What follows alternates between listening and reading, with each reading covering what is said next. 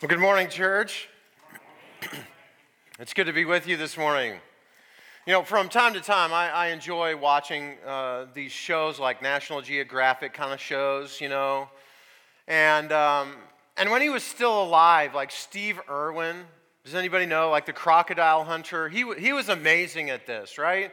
Like he would just draw you in, and it would be something like, it would be something like he's after like the most poisonous animals in the world, right?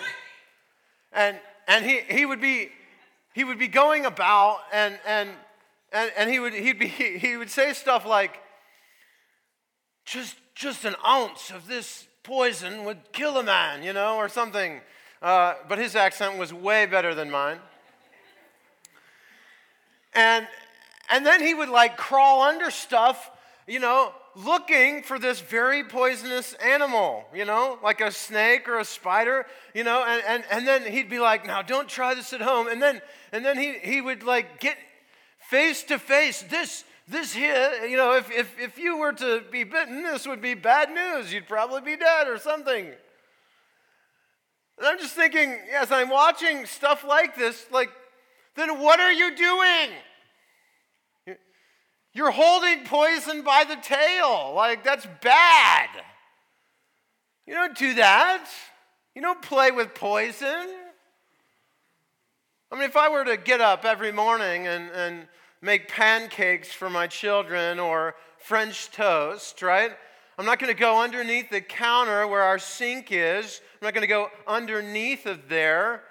You all have a cabinet like that, right? You go underneath, and you never know what's quite under there. But for us, anyway, we hold all of our major cleaning supplies. And on many of these cleaning supplies, right, there's like these poison, like these skull and crossbones kind of stuff, like if swallowed, like try and throw up immediately kind of stuff, right? Or call this 1-800 number or 911. If I made pancakes or French toast for my kids every morning, I'm not going underneath of there and to get some Comet or some Ajax and be like sprinkling that stuff on. Why? Because it's poison. It would be bad. I mean, even if I just sprinkled a little, is that okay? Of course not. Of course it's not okay. If I went home tonight and decided that I was just going to make one of those nice warm pans of brownies, right? And by the way, if you ever invite me over to your house and you want brownies, I will come. I just want you to know that I want the middle piece. Okay, I want the middle piece because that's like the softest, gooeyest part. I don't want the edges that are crunchy. I want the gooiness in the middle. But what if you were to take that gooey centerpiece and just sprinkle a little bit with Comet or Ajax? No thanks. I don't want, because why? It's poison. I don't want that stuff. That's bad for me. Eventually, if I did that day after day, even an ounce at a time, I know what that's going to do to me. My heart is going to stop beating. I'm going to die. The problem is that some of us are sprinkling Ajax over our marriages. The problem is that some of us have poisonous attributes that we're continually doing. Every morning we get up, and it's a part of our regular marriage routine. It's part of how we communicate. And we need to realize, number one, that there's a poison there. We have to say, we're not going to ingest any more poison because we recognize that just an ounce of poison is a bad thing. And we need to say, look, as Christians, my marriage counts enough for me not to have to go under the counter and sprinkle that stuff on. I don't want to ingest that anymore. There is a poison in your marriages. And the poison has a name. And the name is contempt. I despise you. You see, there's two opposites when it comes to our marriage relationship. There is the poison on one side, and that's the Ajax, right? That's contempt. It says, I dishonor you. I think of you less than I think of me. If you could only be more of what I want you to be, everything would be fine. Contempt is saying, I see you as below me. I'm setting the standard for what this relationship ought to be. And since you're not meeting it, I'm not sure that I like you. I can't stand you. I don't want to be near you. I don't want you to touch me. On the other side is honor. Honor says, I think of you higher than I think of myself. I think of you with great respect and great love. I want to learn from you and be around you and be sharpened by you. But if all we're doing is sprinkling a little bit of contempt into our marriages, then we're playing with a dangerous poison. This morning, I want you to hear a little bit about what that kind of contempt sounds like. Watch this. The thing with our story is, we were married very young. We got married at 19 and 20, and we were each other's first serious relationship. So we just didn't know how to communicate, and that, over a lot of years, developed into what became our bigger issues. It was just a slow fade, I would say. It started out like a normal marriage. We just stopped communicating and we became more business partners instead of marriage partners. And I would say that was the beginning of the end, and it just slowly got worse and worse, and stopped communicating, fighting all the time. Little things turned into big things, and right after our 12th anniversary is when we separated. She started talking about wanting to separate in about that 2010, 2011, and finally in 2013, it was July 1st, is when we really sat down, and she just told me flat out, I can either stay with you and resent you forever, or you can move out, we can try the separation and hope to save our marriage. I was very angry with him. I was resentful that we had started a business and were having money issues. I was resentful because he was never home, and I was resentful because I thought he put the business above our family. And I got to the point where I literally hated him. I couldn't stand to be in the same room, couldn't stand when he touched me. I didn't like when he talked to me. I didn't like when he looked at me. We did not like each other. It was very toxic. And do you hear that? It was toxic. There was a poison of contempt. I don't want you near me. I don't want you anywhere around me. I hate you. I hate everything to do with you. I resent every part of ever knowing you. It's absolute, total contempt. And if we're not careful, we'll take ounces of this and sprinkle it all over our marriage. So, how is it this morning that we will make sure to detoxify our marriages? What is it that we're going to do this morning that's going to ensure that we're not sprinkling poison, we're not ingesting ounces of poison every single day into our marriages? And actually, a king is going to point us in the right direction. He's actually going to give us something of a negative example, but King David, the king of all of Israel, is going to give us an example of something to really not do. You see, he has been the king for a short time, and he has wanted to bring the Ark of the Covenant into Jerusalem. The Ark of the Covenant is like a God box. Now, you and I know that God is way bigger than a box, but for ancient Israel, this was symbolic. It was an image of God's presence. And David had messed things up before, but this time he gets it right. And here comes the Ark of the Covenant. Here comes the very image of God's presence entering into Jerusalem. I mean, this is going to be a great, fantastic, wonderful, outstanding day. This day couldn't get any better. This is a day of absolute national celebration. And it's in the midst of that kind of context where we see this poison in David's own relationship with his wife.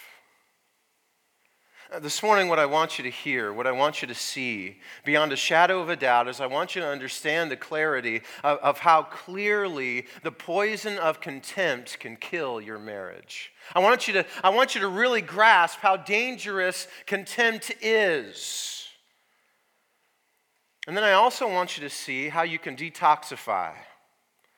If contempt is part of your marriage, if you have introduced this poison into your relationship, then I want you to be able to walk away saying, hey, I have some handles on how I might get rid of the poison that has been infecting my marriage. Because I will tell you this, if you allow contempt to hang around, the heart of your relationship will eventually stop beating. So will you join me in 2 Samuel this morning? 2 Samuel chapter 6. 2 Samuel chapter 6. After 1 Samuel and before 1 Kings. 2 Samuel chapter 6.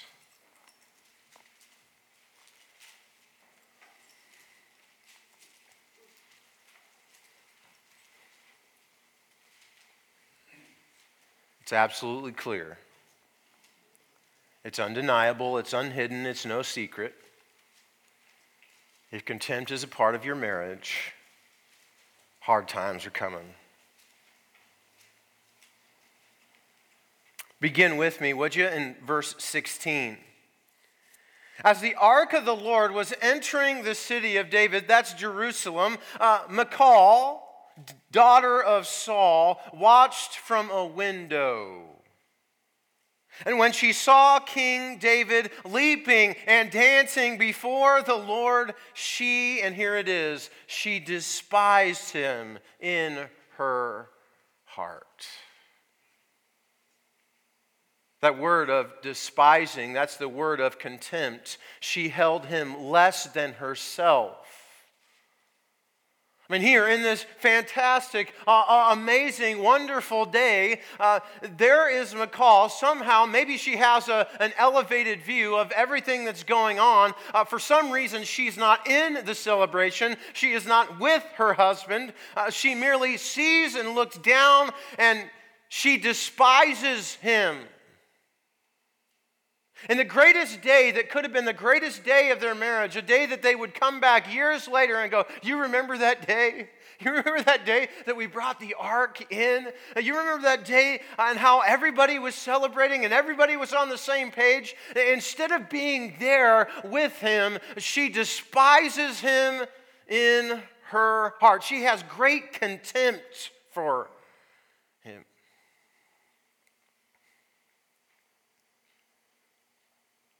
She's not there.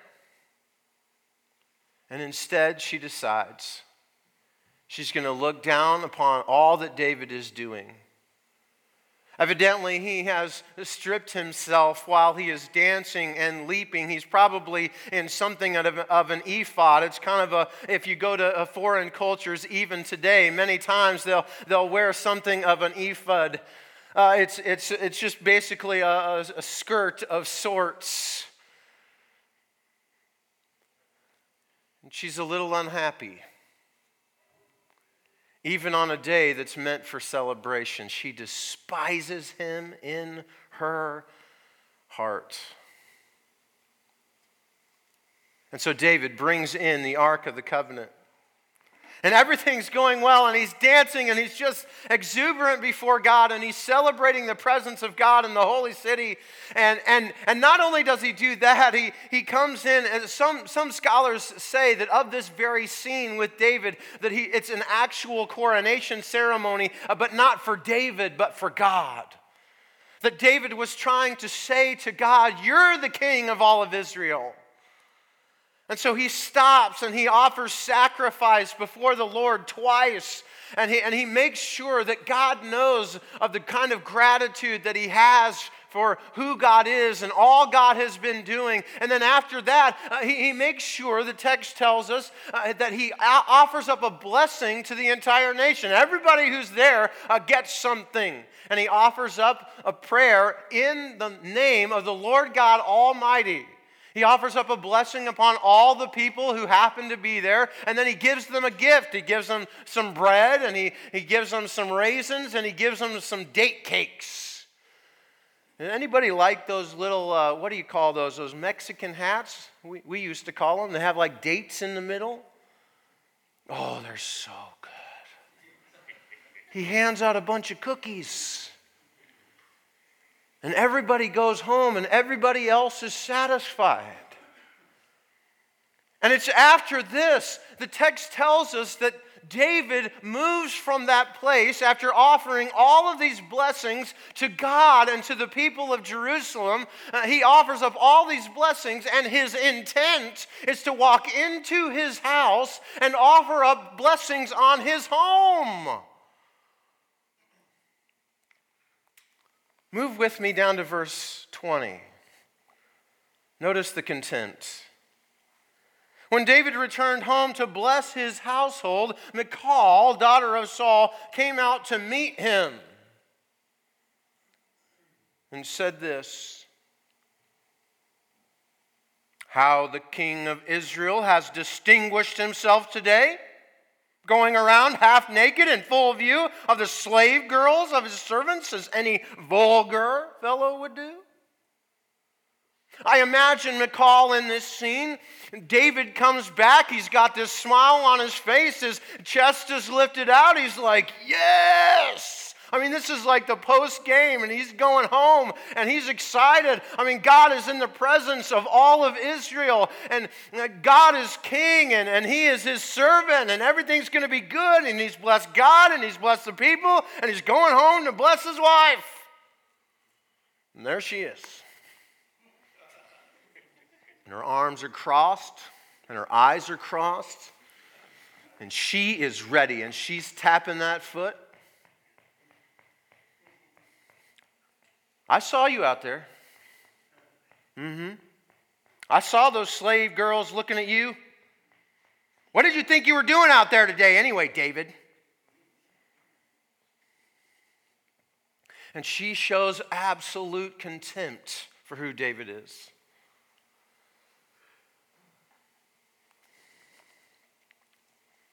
As I began to think about this, I began to think about some instances in which I feel pretty good about myself as a husband. Husbands, you ever feel good about yourself as a husband? Like you do something that maybe is a little out of the ordinary, and you're kind of like feeling like David right now. I mean, now granted, you didn't just bring the Ark of the Covenant in, all right? But you feel pretty good about things. Like maybe you like put the dishes in the dishwasher and started it. Same day? Yeah, same day, man. Like maybe you saw the dirty clothes hamper and you thought, I bet I can do that. And you figured it out all on your own. Very recently, Jolyn, she was working late, and I came home, and there was the kids, and there was no apparent plan for dinner. And I thought, I am going to be like the husband of the year. And so, I got dinner all ready, and it's all on the table, and it's like done, and the kids are, and I was like, all we have to do is wait for Mom to get home, and isn't she going to be impressed? You ever have those moments, guys? Okay, so some of you have those moments.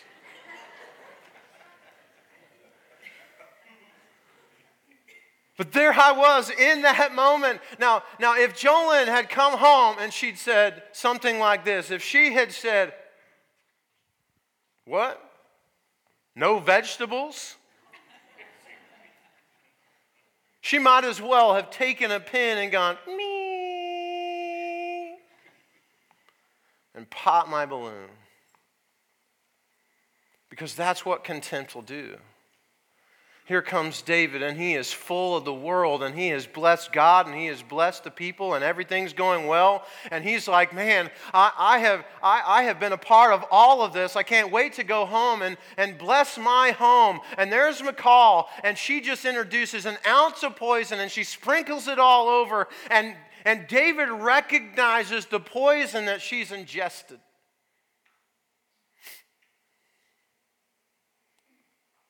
And I wish I could say that David, the wonderful servant of God, comes back and prays and takes a moment and before he returns contempt for contempt, that he does something really righteous and holy, but he doesn't. No, he's mad. And what you find is that oftentimes contempt is returned with contempt. You poison me, I'm going to poison you back, but I'm going to try and make it double. You want to make sure that you understand that I am below you? I'm going to make sure that you know that you are below me. And that's exactly the kind of contempt that David returns. Look at verse 21.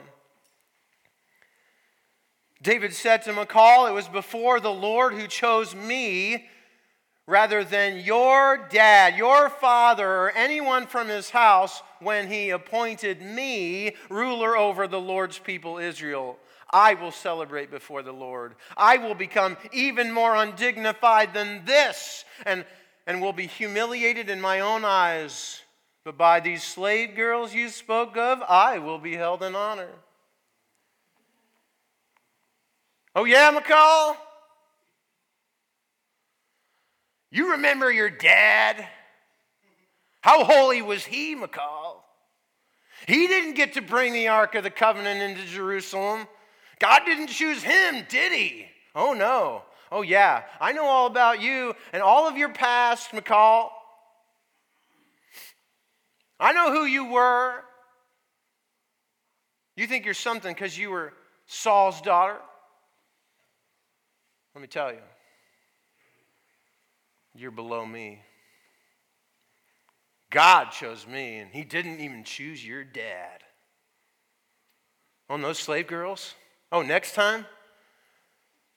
Next time, Michal, I'm going to show them even a little more than what you saw today. And they will hold me in honor. And David returns contempt for contempt. He doesn't say, "I honor you." He doesn't say, "I respect you." He doesn't say, "I love you." No. He returns the poison in return. And I want you to notice where this all results. The result of all of this is that Michal doesn't have children, but I want you to notice how the text says it. Look with me in verse 23. "And Michal, daughter of Saul, had no children to the day of her death." Michal, the daughter of Saul, had no children to the day of her death. Now, some suggest here that Michal doesn't have children because God closed her womb. Oftentimes, when the Bible talks about women who are unable to conceive because God wills it to be, it will say something to the effect like, God closed her womb. In other words, God had ordained that she wouldn't have children. But that's not what this passage says. The sense is this: that from that moment on, they failed to be together. in the moment of great contempt for one another, in a moment when they had failed to honor one another. They had fed each other this poison. They had fed each other some Ajax on their pancakes. It killed their marriage. The poison of contempt resulted that they never came back together again. So I want to ask you this morning, what are the areas of contempt that you use with your spouse in those special relationships with your loved one? What poison do you use that you enter into in that relationship that you have with your husband or your wife? Do you nag? Oh, men and women can both nag. Do you understand what nagging is? Nagging is not just a simple reminder 3 times. Hey, did you remember this? Did you remember? No, that in and of itself is not nagging. Do you know what nagging really is? Nagging is when you begin to say, not only, hey, did you do this? And why didn't you do it this way? And oh, did you think about this? And nagging is a sense that says, I'm going to keep reminding you about something that you already know, because until you come to see it my way, I'm going to communicate to you that I distrust you. I want to remove any value from you, because what you need to see is that the highest value is standing right in front of you. And until you see things and do things the way I think that you ought to do them, I am going to remind you about it. That's nagging. And nagging communicates an entirety of distrust. Have you ever noticed how powerful our mouth is in our marriage? And we communicate with our eyes and with our bodies and with our mouths contempt. If you want to kill your marriage, go right ahead. Keep nagging. Keep communicating that you don't trust them. Maybe this one works for you. I'm going to remind you about your past relationships. Oh, that girl you used to date, that guy before me. I'm going to remind you of all your past failed relationships, and I'm going to do it regularly. And I'm going to do it to make sure, not that I honor you, but I'm going to do that in order so that you know that you're just a little worse than I am. You're just a little worse of a sinner than me. Oh, I'm a sinner, but not near as bad as you are, because look at all those past failures that you have. And if you've been married any time at all, probably a year or longer, you recognize that you know all the tender areas in their life, don't you? You see, you have those big red buttons. And when the time is just right, you can take out and you can go, oh yeah? And I'm going to push it. And I'm going to push that button of failed relationships that you have in your past, and I'm going to remind you that you're still underneath of me. Oh, how about this one? Yeah, you're okay, but you're never what my dad or my mom is.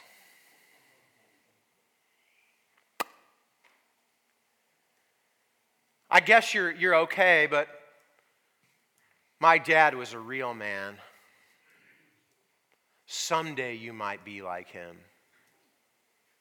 Someday you might meet the great pinnacle of who my mom is.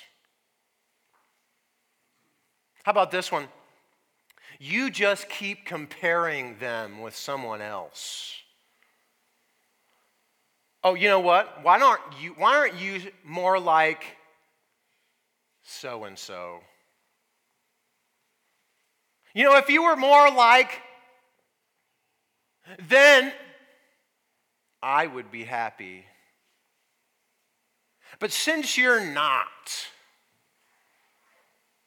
I am doomed. Do you feel the poison? Maybe for you, it's just beginning comments consistently like, well, why is it that you always? How come you never? And some of you don't even need words. Some of you, it's an eye roll, it's a grunt, and it's a walking out of the room. Do you know that poison? Because I can guarantee you this. We shouldn't be surprised that if your marriage is filled with contempt, it's headed to the same place that McCall and David's marriage is heading, where you never come back together. So I had to ask myself this question this week. Well, what would have saved this marriage? If I could have sat down with David and McCall and been like, hey, come on, let's talk about this. What can save us? What can detoxify our marriages from a really dangerous, damaging poison? What will save it? And I know this is simple, and I know you probably sat in church before, but sometimes the simple thing is most profound. You have to make God part of your marriage. Can I just say that you have to make Jesus a part of who you are as a couple? When I sit with people in marriage counseling, I often say, it's kind of like a triangle. There's the two of you, and then there's God. And if there is some sort of contempt, if there's a poison, if there's a bitterness, if there's a resentment that has the two of you separated like this, then what you desperately need is a vision to be able to come to God together. Because as you come toward the top of the triangle, guess what happens? You're going to get closer together.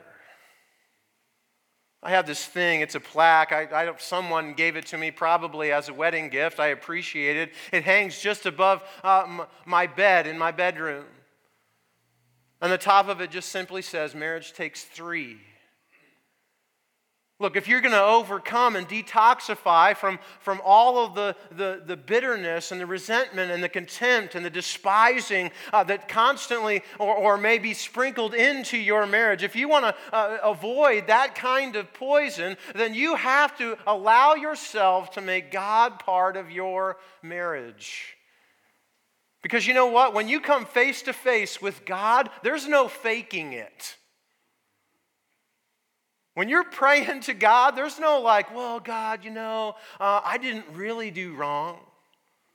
No, if you're honest before the throne of the God of the universe, then you have to come face to face with yourself. And if you're going to come face to face with yourself before the God of the universe, there is no other way other than to go, okay, I need to get rid of this poison. I need to try and respond, not with dishonor, but with honor. I need to try and hold him and hold her above myself. I want you to hear a little bit about what it might look like if your marriage is in a tough spot and poison has been a part of it. I want you to hear what it might look like when God is a part of your marriage. Take a look. I just wanted a divorce. I had no intention of getting back together with Jerry, but I knew the only way to get him to move out was to say, yes, it's a separation. I was fully expecting to file for divorce after Christmas. After we separated, I decided I've tried everything else. We've tried counseling, we've tried doing it on our own, but we've never actually brought God into our marriage. And I said, we're gonna try that this time. I remember one evening after devotions, I was praying and I told God, I said, I want a divorce. I don't want to be married to Jerry. And I said, if I'm supposed to stay married to Jerry, then you have to change my heart. And I very clearly remember that conversation with God. And he did. He changed my heart because I'm as surprised as anyone that we did not get a divorce.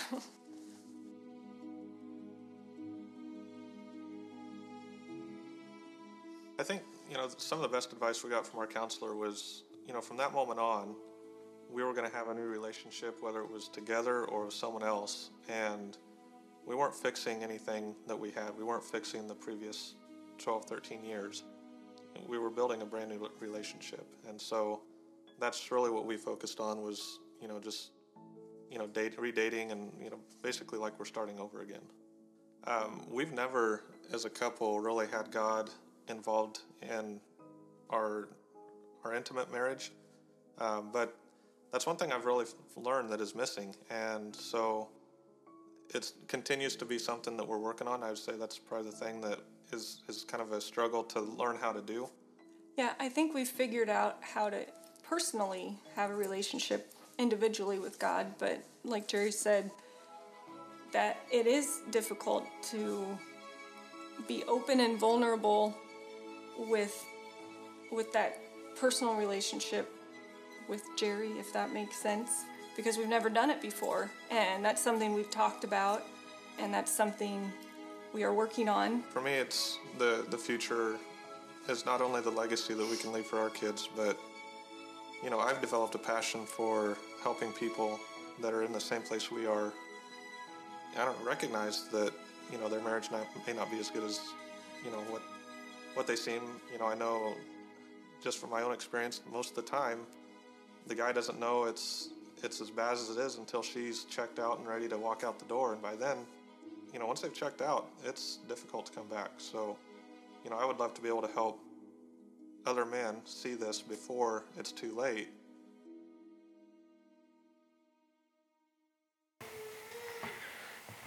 I'm asking you today to think about removing a poison and to detoxify your marriage. To say, I'm not going to live in contempt any longer, and I'm going to do that by placing Jesus at the very center of my marriage relationship. If you want an avenue to be able to do that, an intentional way, would you mark your calendars for May 17th? May 17th, we're going to do a simulcast here at the church, and it's a night for marriage. It's a night for you to invest in your marriage so that you can be a part of allowing your marriage to be with Jesus. It's going to cost you $30.